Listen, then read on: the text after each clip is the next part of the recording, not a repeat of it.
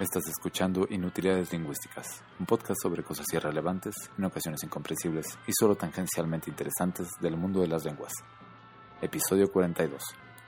Eso es intraducible. ¿Existen de verdad palabras intraducibles? ¿Y qué es primero, la palabra o la idea?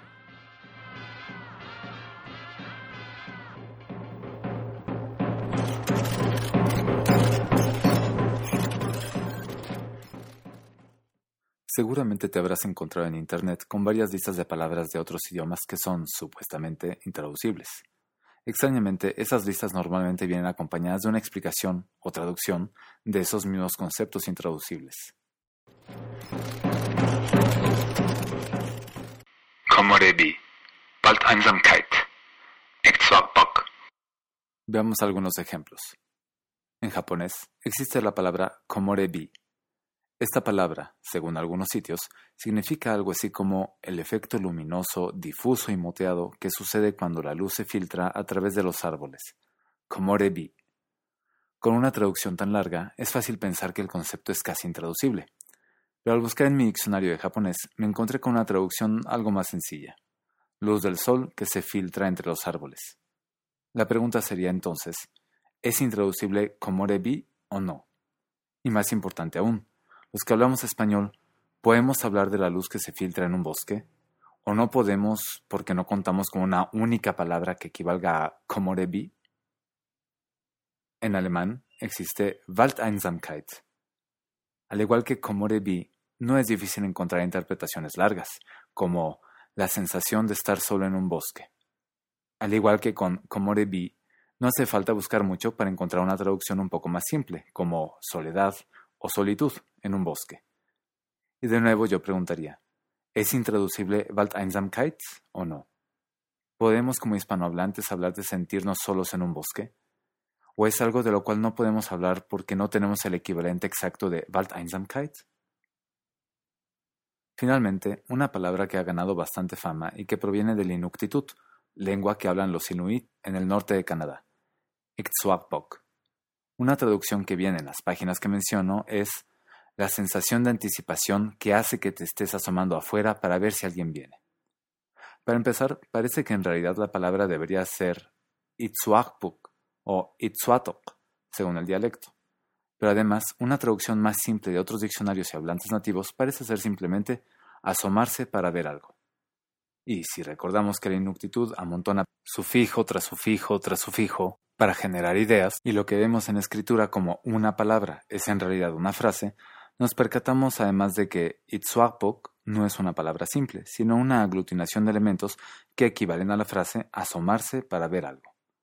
Sin contar con un equivalente exacto, ¿podría alguna vez un escritor hispanohablante hablar sobre un personaje que, ansioso, mira una y otra vez por la ventana para ver si aparece a la persona a quien ama?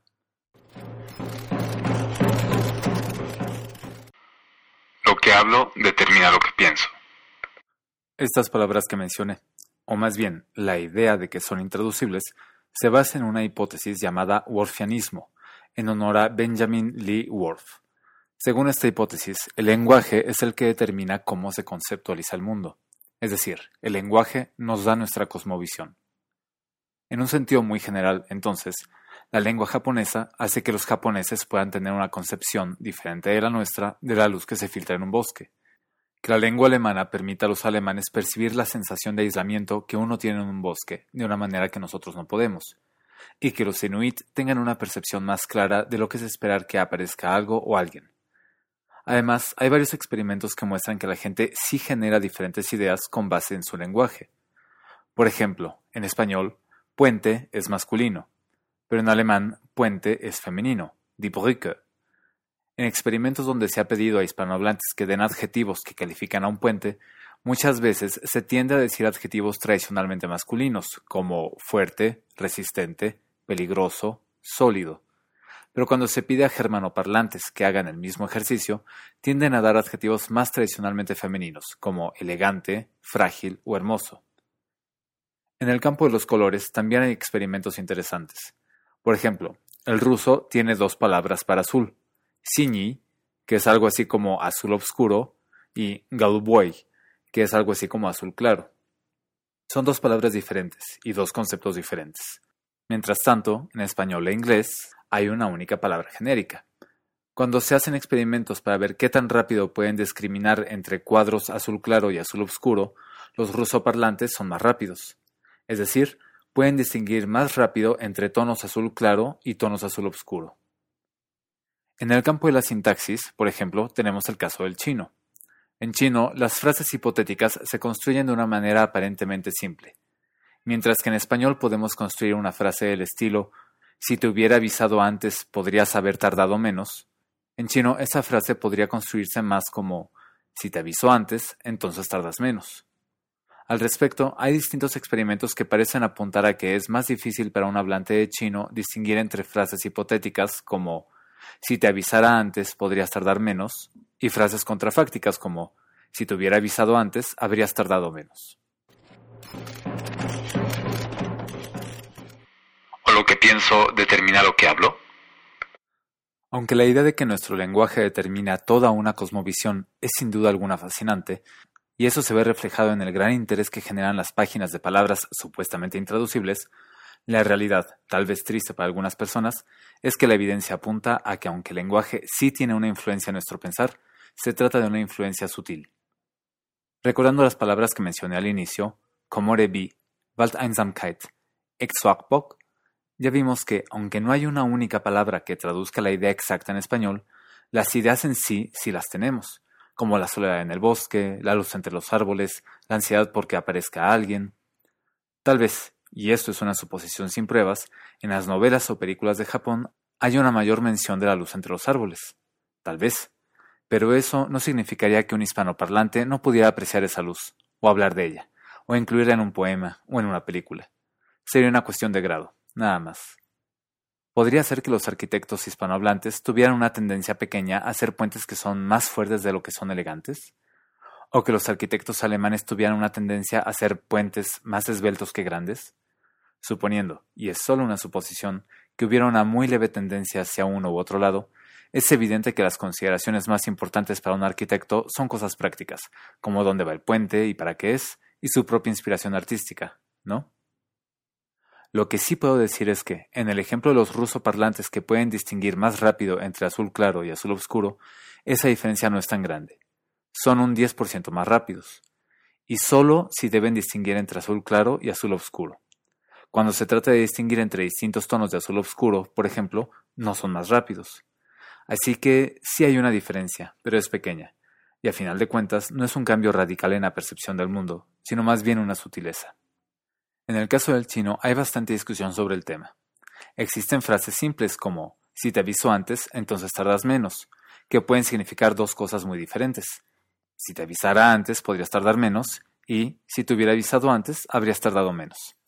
Sin embargo, la realidad es que el chino mandarín deja que el contexto determine muchos significados, y cuando hay duda, o cuando se quiere especificar, cuenta con muchas palabras que se usan para añadir más detalle.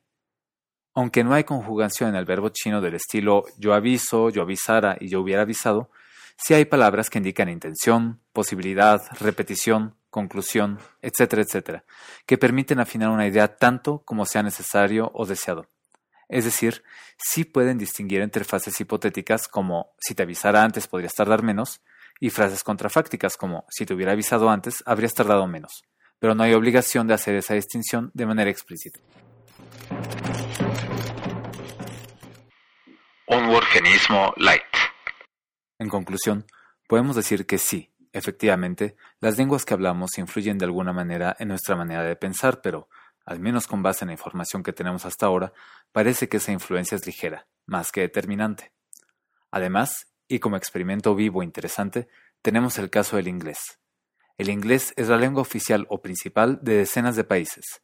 Si la lengua fuera un factor determinante para la cultura, estos países deberían tener cosmovisiones muy similares.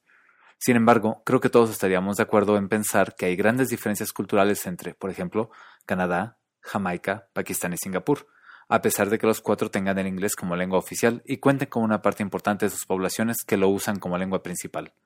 Aquí, el inglés sirve como un ejemplo claro de que es la cultura la que marca las diferencias de cosmovisión más que el lenguaje.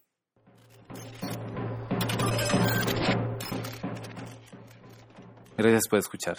Si te gustó el episodio, puedes ayudarme a generar audiencia compartiéndolo con tus amigos. Hasta la próxima. La música de este episodio es de Ergo Fismes.